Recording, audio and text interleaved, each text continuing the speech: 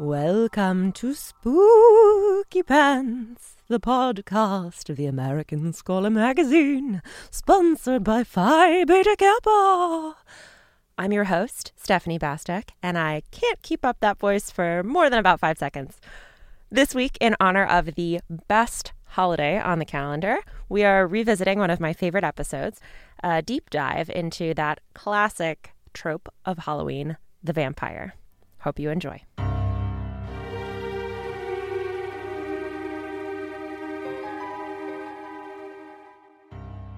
You know the ones. Pale, sleep in coffins during the day, hunt people at night, maybe have a spot of blood on a suspiciously sharp canine, occasionally transform into bats. Yeah, those ones. Stories of blood-sucking monsters have haunted humanity for centuries, even thousands of years. But the figure of the vampire might be a bit more specific than that. The vampire was born when Enlightenment rationality met Eastern European folklore. That's Nick Groom's argument.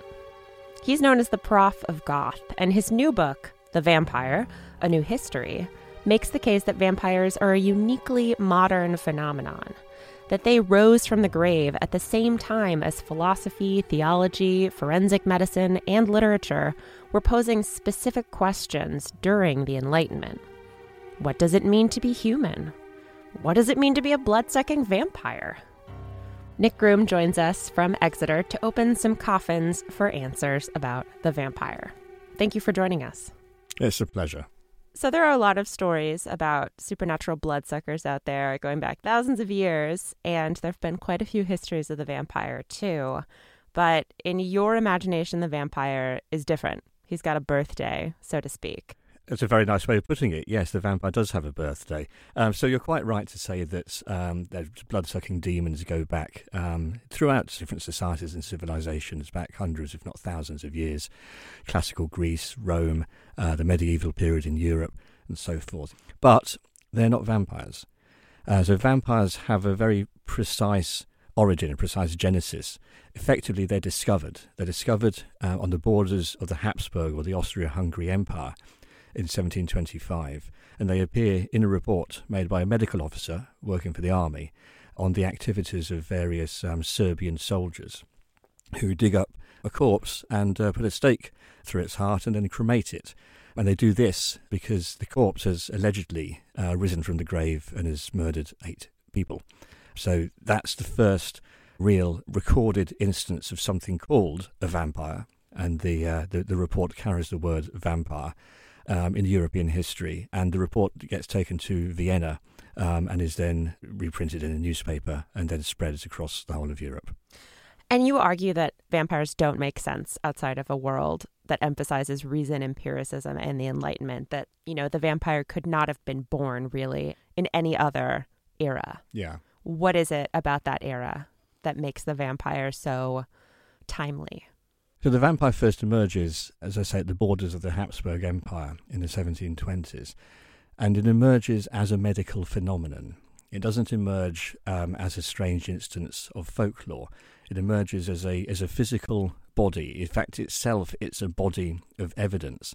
And so it immediately appeals to this rational, reasoning, intellectual project that really characterizes the Enlightenment. It also appears to have been witnessed by many people who are willing to testify. So in that sense as well, it's provable. And yet at the same time, it doesn't fit into the convenient categories of human, non-human, of living or the dead, of natural or supernatural. So it's really pushing the boundaries of thought and understanding. I mean, vampires are in a sense human because they're the vampirized corpses of humans, but they're clearly not human because of the ways in which they act, particularly at this stage, which is strangling their victims, draining their blood, and then infecting them with vampirism. In the same way, they're natural because they're physical, so they're not like ghosts. But they're also supernatural because they appear to be able to leave the grave, they can pass through locked doors, and in any case, they're dead. So they pose a quandary for theologians as well, appearing to offer some insight into the afterlife, but one that's very dark and sinister and literally blood-curdling. and philosophers as well, who were very interested in the nature of evidence at this time. They really challenged the reliability of eyewitness accounts, even by large numbers of people. So it was taken very seriously. I mean, and that leads to my next question, which is, what's the political meaning of vampires at the time? Because they're taken very seriously by the state and by people in these communities affected by them. And there have been various reads from contemporary theorists about what vampires meant politically. So what's your take on that? Well, what I think is particularly striking is that almost immediately they're seen as a political metaphor.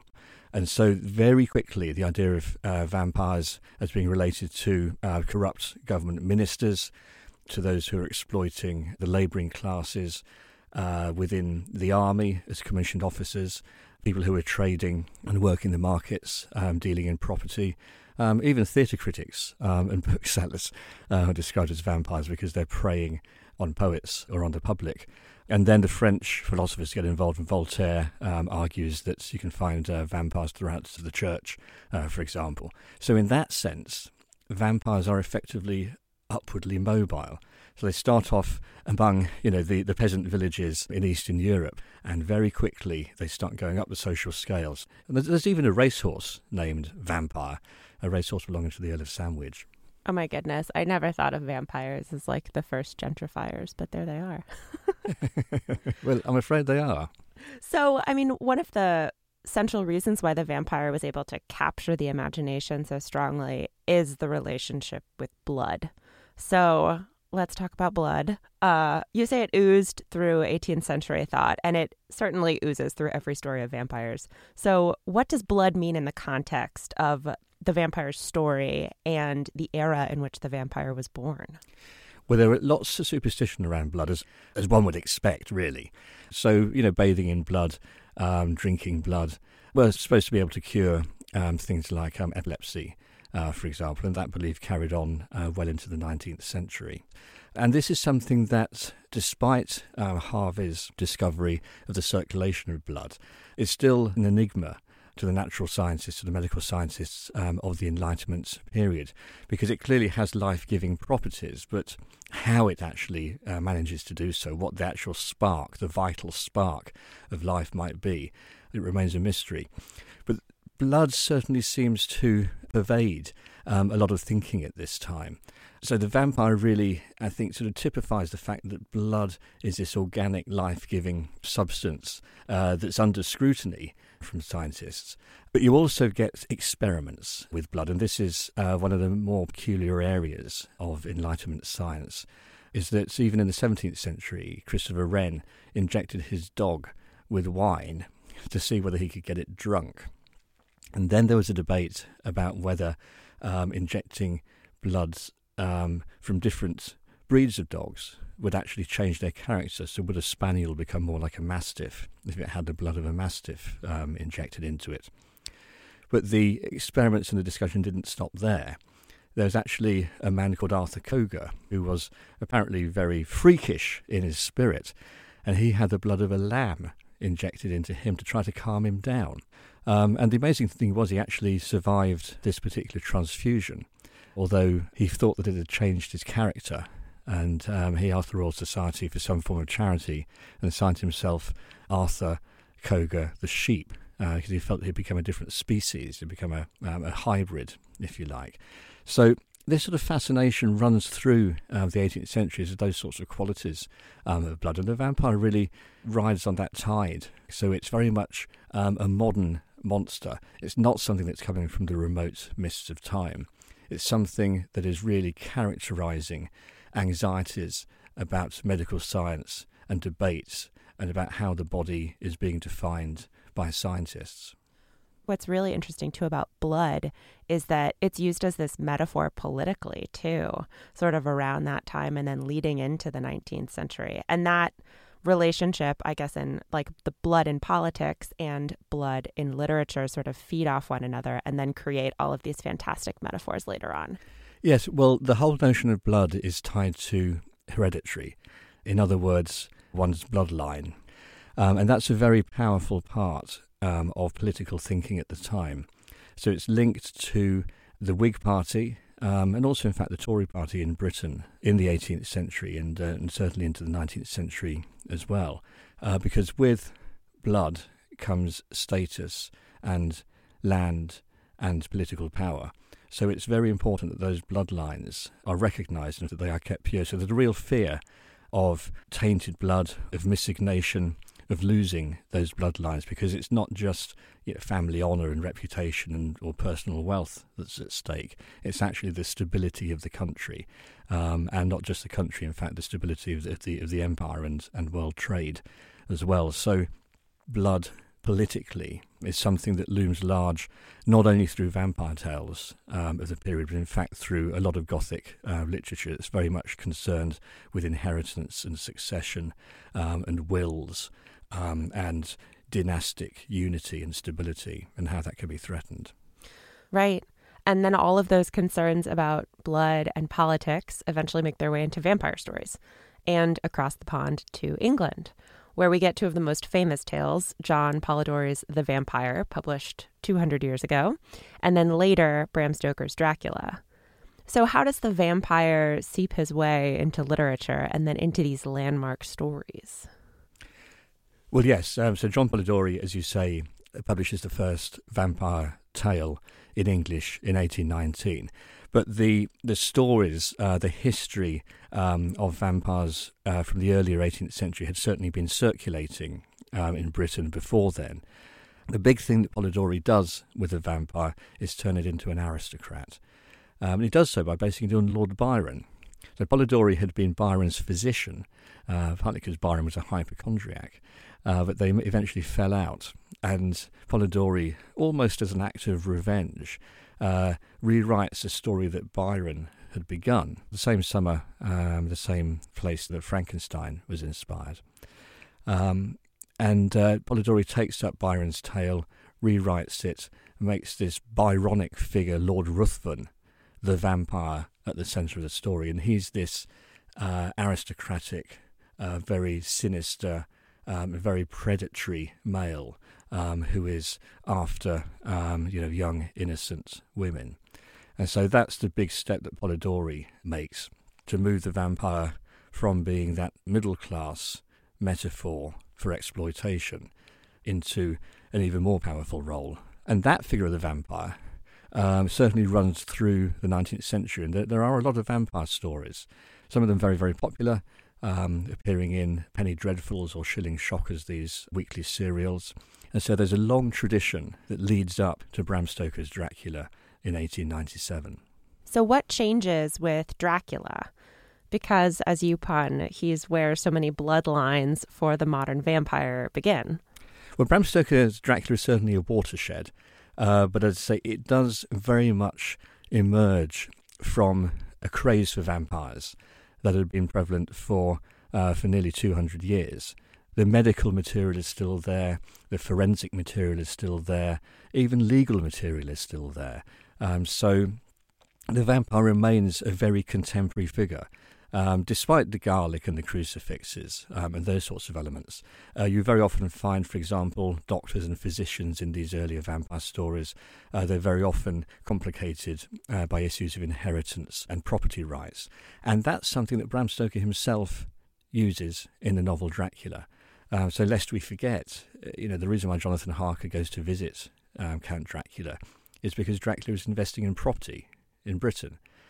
So he's a speculator in real estate, if you like. And in fact, Harker says he's got such an eye for detail that Dracula would make a very good solicitor. If anybody would like themselves to be represented by him. And Dracula is also a novel that's very up to date in its use of technology, doing the more supernatural technology of Dracula, such as telepathy and the modern telegraph. It also has Kodak cameras in it, and it has blood transfusions and brain surgery and so forth. So it's a very contemporary novel, and that's really Bram Stoker, I think, exemplifies that sense that the vampire is a being of today. It's not a being from the past. But really the main thing that Bram Stoker does is he writes at length. And although there had been vampire novels before, his is a very extensive account. gets virtually everything he can into it, and in fact spent 7 years researching the figure of the vampire to do so. So it's a very significant work, partly because of the magnitude, and also because it straight away starts influencing the theatre, and of course very rapidly gets into film. And in that sense, Stoker is very fortunate in his timing. He couldn't predict the rise of the cinema, but the vampire is immediately attractive to early filmmakers, and then we get straight into Nosferatu, and then the Hollywood movies of vampires, and subsequently into later adaptations and our own TV series today. So are the vampires of today, and even of early cinema, are they wrestling with the same kinds of existential questions, or are the stakes a little bit different once we hit the 20th century? Well, that's a really interesting question, because on the one hand, the vampire is simplified and becomes much less sophisticated. Of course, society changes and technology changes, but I think the most interesting vampires of the past few years are precisely those that do confront contemporary medical science and thinking. And so for a couple of examples, there'd be what are called the green vampires, such as the vampire in the BBC series Being Human, that lives from blood banks. So in that sense, he's an ethical vampire. So this is a way to try to get us thinking about the status of the human and the non-human, and taking away, to a degree, the element that the vampire must necessarily prey on human victims. And you get that in True Blood as well, where there's a blood substitute. It allows vampires to then become more accommodated within human society. And that's posing similar questions. Of course, it's much more public in True Blood about, is it possible for humans to coexist with another intelligent humanoid being? And there's a great deal in True Blood about those questions of equality and otherness, and what sort of problems that poses for individuals and for communities. So I think that, yes, certainly in the best hands, the vampire is still working as what I'd call a thought experiment on the nature of what it is and is not to be human. Do you think that there is vampire saturation? Do you feel like the vampire has been leached of a little bit of its horror? Well, Neil Gaiman actually comments on this, and it's one of the reasons why he's written very little on the vampires. And also the radical philosopher Mark Fisher has commented that vampires are so familiar to us that, in fact, thinking about a black hole is a much more weird intellectual encounter. Well, yes and no, because I think if one actually came face to face with a vampire, one might feel rather different. Certainly, I'd say from the middle of the 20th century, there's been vampire saturation. So the vampires never really went away. They were there at a very recognisable level of popular culture as a very malleable figure that can be moulded in different ways to reflect upon particular issues. And I think that the film The Hunger, for example, the Susan Sarandon film in which David Bowie co-stars, is a very good example about how the figure of the vampire can reflect anxieties about AIDS. So this is a film that was made in the 1980s, just as those particular fears were beginning to grip society. And so, no, I don't think that we're at vampire saturation. It reminds me rather of a writer in the mid-18th century, so we've had enough of the Gothic now, can we move on to something else? And it hadn't even started. They hadn't even had the Castle of Otranto, and he thought that it was all over. So in that sense, I think the vampires are here to stay.